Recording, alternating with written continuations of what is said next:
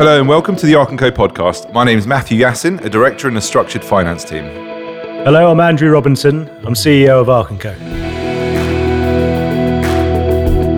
The team here at Ark & Co thought we'd put together a podcast to illustrate the thoughts and feelings that are going through the commercial finance world today. What we'd like to achieve is get to understand better some industry figureheads and get to know their journey that they've been on over the last 10 to 15 years. And secondly, we'd like to understand where the industry is going, an education of the next generation in the financial services sector. And conclusively, we'd like you to rate, review and subscribe and tell all your colleagues, as this will help us spread the message that we want and educate others. And most important of all, please enjoy listening to Andrew and I talk about the financial world. Welcome back to the Ark & Co podcast. My name is Matthew. I'm a director in Ark & Co Structured Finance. This is our 2020 version. As we all know, there was an election in late December last year, and a lot has happened since then. I mean, this year may only be a week or two old. However, we've already got the changes in momentum in the property market. Sentiment seems to be returning. There's a lot of political uncertainty in the Middle East, and people are turning their attention to how this year is going to be and what we're going to do this year. There's a lot of opinion, and I've kindly brought some guys with me to discuss the year ahead and how things are going to be affected through the result of the election and also the political environment at the moment.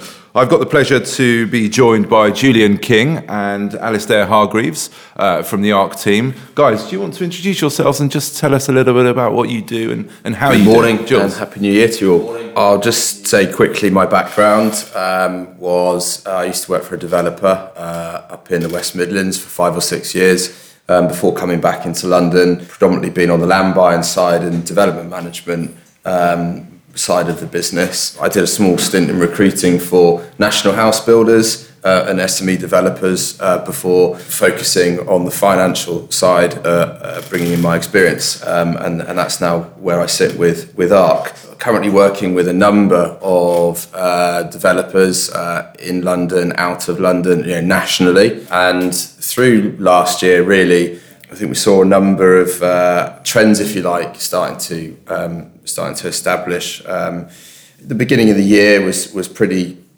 straightforward, but we started to see a bit of a tightening, I guess, through probably the mid part of the year. And what I mean by that is leverage started to change a little bit. Banks were being slightly more cautious than they had been, and pricing had perhaps it was risk adjusted somewhat. Fast forward a little bit towards the back end of the year, I think again we saw a little bit of tightening whilst we were waiting for some of those political tensions to unravel slightly that Matthew just alluded to, and then we've come into 2020 with, I think, a huge amount of pent-up demand has now been released.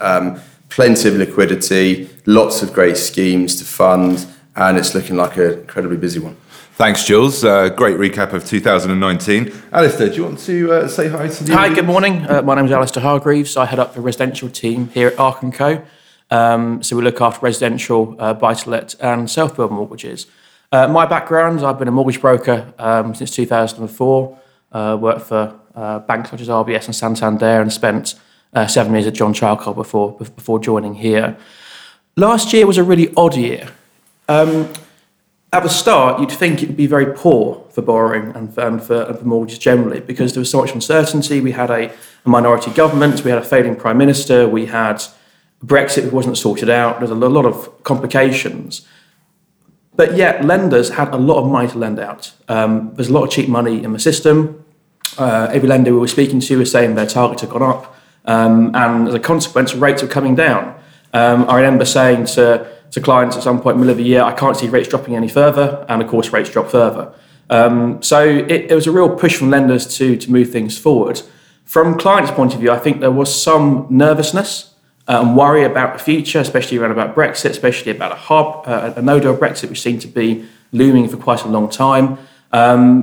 Despite that, though, people were still doing things. I think people were sick of having to wait for things to happen. It's been 3 years after a referendum and nothing really moved forward. So I think people were thinking about doing stuff. And now, with the election, with a strong majority government, and a pathway towards a Brexit of sorts, I fully expect to see a strong year with demand from clients, housing market starting to show some more promising movement, especially London and South East, which has been a little bit dead for a couple of years, and with lenders who are fully backing brokers with excellent products, better criteria, and lots of money to lend. Thanks, Alistair. That's a good comprehensive view of the regulated market. So, both, we're now into 2020. You gave us a great recap of 2019, which is now what seems to be a distant memory. How are you both feeling about the outcome of the election and thoughts on Boris's movements in terms of cabinet appointments and proposed policy changes and how that will affect our markets? Julian, a lot of development going on this year. How's that going to be affected by the political clarity that we seem to have found? It's a good question, Matthew. Thank you for that. I'll answer it in the way that based on what I'm seeing. I think there were some frustrations towards the end of last year with uncertainty and a lack of clarity. I think there is somewhat. I think there's more clarity now, having got December out the way. There is, again, as I alluded to earlier, there is pent-up demand both with lenders, liquidity is strong, but also with developers and investors alike, that they've come out the blocks roaring in 2020, where they were sort of waiting in maybe towards the back end of 2019. I think there's clarity in the direction we're now going to be going, and therefore 2020 is set to be, potentially quite busy. I say potentially, will be very busy. Some of the headwinds are probably more to do with some of those geopolitical issues, but those are somewhat outside of all of our control. So I think everybody just wants to get on with their business. They're sort of fed up of sitting on their hands, and there's a huge amount of appetite out there.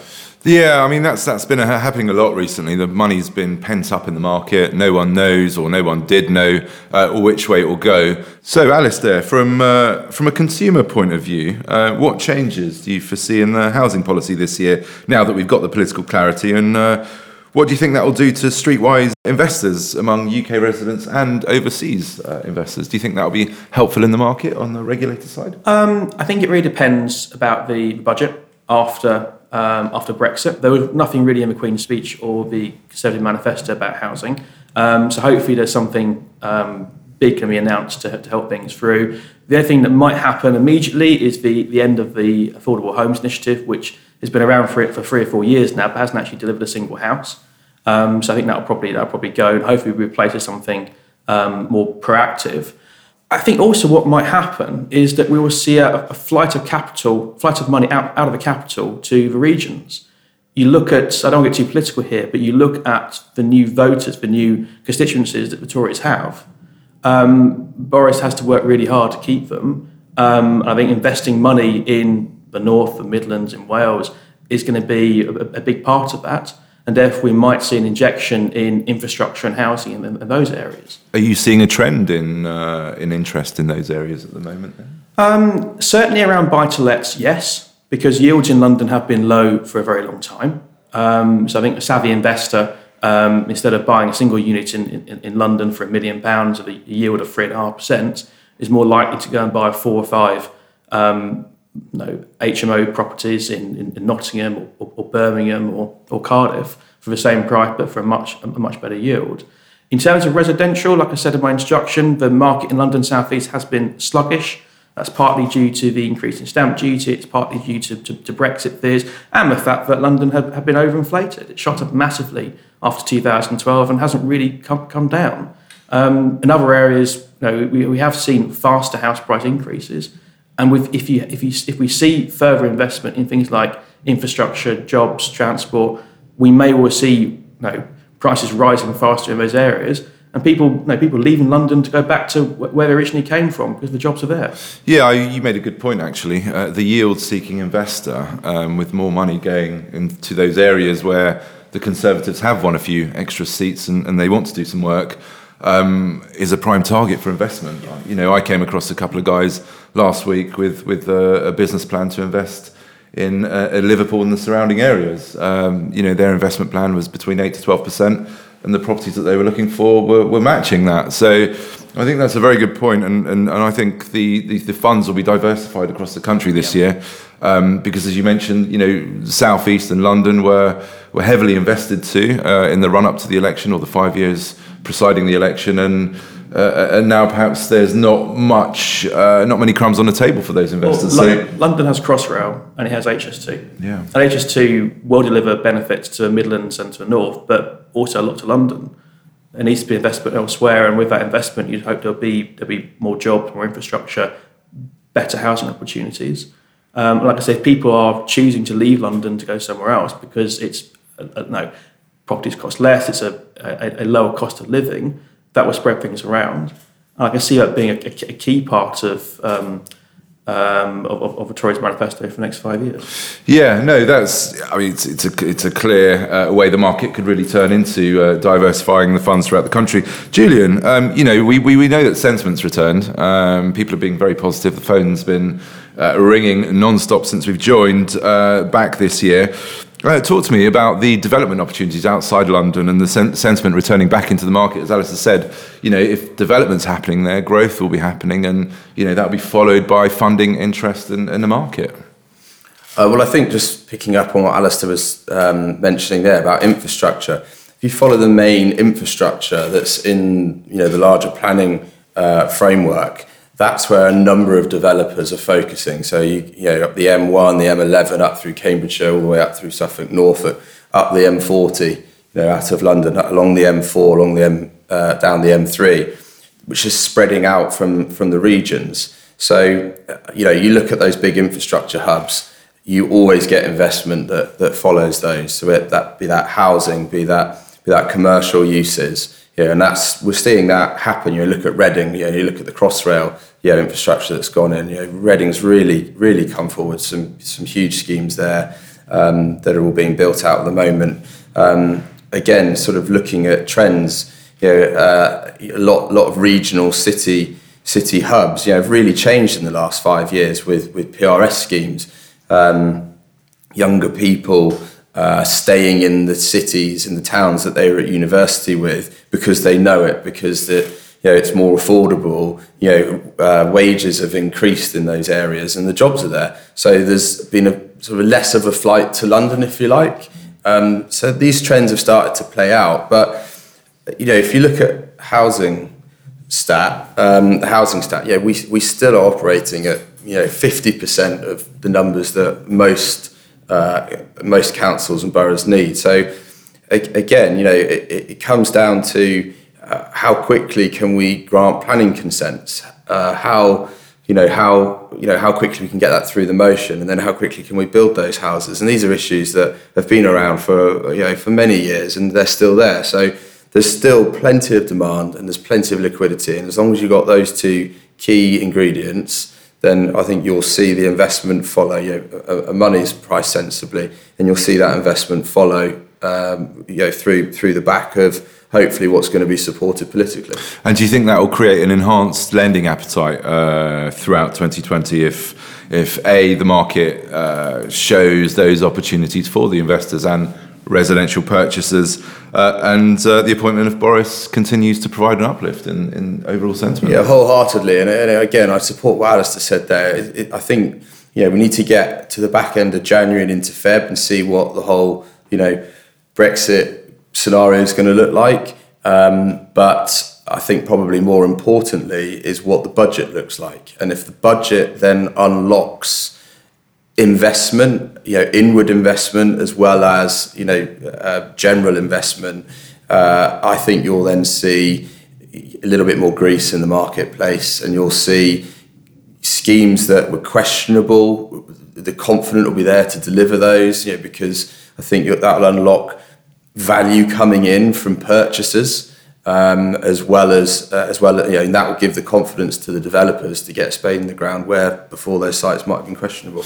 I mean, that's all pretty positive, good sentiment, money being spread across the country. There's talk of lowering interest rates, Alistair. How do you think that will affect the trends for lending in 2020? Interest rates are already very, very low. You can get a 5-year fixed at 1.44. I don't think lowering interest rates will make a massive difference because 0.1, 0.2 here is not going to shave a huge amount off people's payments. I think it's more the will to borrow, the will to want to do things. Picking up on what Julian said about PRS schemes, that's a really interesting change in the market. 10, 15, 20 years ago, the process was you buy a 1 or 2 bed flat, maybe then you have a partner, and then you'd move on to a 2 up, 2 down, and then maybe 5, 7 years after that you'd move to a 3 bed semi or a 4 bed semi, and move on to 5 bed detached if you were lucky enough, and that's kind of like the peak of your buy, and you go down from there. That's changed because prices are all over the country are very high. Even in the North and Midlands, I alluded to lower prices previously, it's still above average earnings.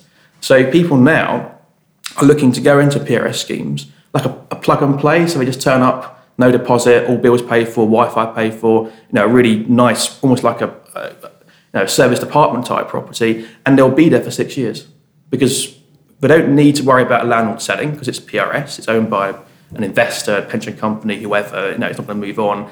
It's well serviced, you haven't got to worry about the shower, the boiler, it's well managed. Rent seems to be reasonable and affordable, and we're aware of price rises at the start of contract.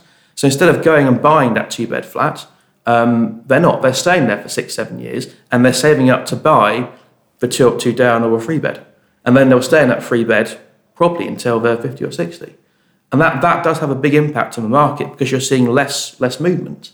So before you'd see maybe in 10 years for that person's lifestyle, you'd see 3 moves. Now there's just 1, which means potentially there's less property available from what we have at the moment, which is why the new schemes that Julian alluded to are so important all over the country to bring housing stock into the market, and not just housing stock, but good quality housing stock. You don't need 1,000 flats in a place where there's already 1,000 flats. You need family houses. You need places for people to grow. And I think developers are really responding to that now. They're understanding that the need is not just to put as many units as possible onto a plot. It's to make the plot as sellable as possible and as appropriate for that local area. And hopefully, if they're working together properly with the planning authorities, with the local councils, with the local communities, we'll end up with a sustainable development and people wanting to have development in place, as opposed to a conflict between the planning authority, the council, the local community, and the developer, because that in the end doesn't help anybody. That's interesting. You're absolutely right what you say about interest rates already being on the floor. Traditionally, lowering of interest rates would stimulate the economy. We are in a low interest rate environment at the moment, and how much difference would that actually make? We don't know. We are in danger. It's probably a confidence thing. It might signal that there's more money. It might signal a loosening, but beyond that, not much else, I don't think. It's a sentiment thing, yes, surely. Yeah. It's a positive move by them. Whether that will have a huge effect, it could even also create a concept of cheap money being the norm, which again is another dangerous caveat, which shows a double-edged sword. But any last thoughts on that, Julian, at all? Yeah, I think if you look at where we've been since 2009, we've been We've been 10, 11 years now in what many would class unnormal times. But is this now the new normal? That's the question. Lots of people are saying, "Oh, well, we need to get back to higher interest rates." But I guess the question is do we? And we've been to a number of events recently where many analysts are saying, "Well, the norm's probably a minor fluctuation from where we are, and that actually now is a flat line for a period of time."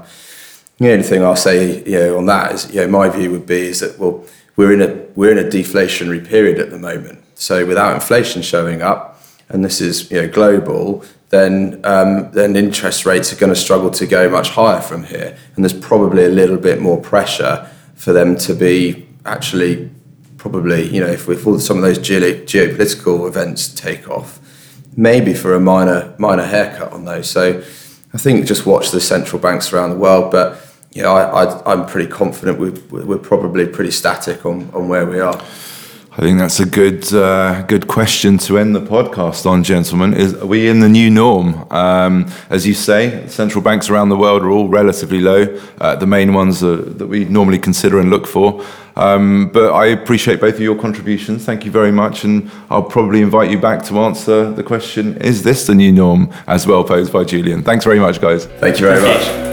Thank you for listening to the Ark & Co podcast. I was joined by Julian King and Alistair Hargreaves. I look forward to speaking to you all again in 2020. Have a good year and let's see what the market brings.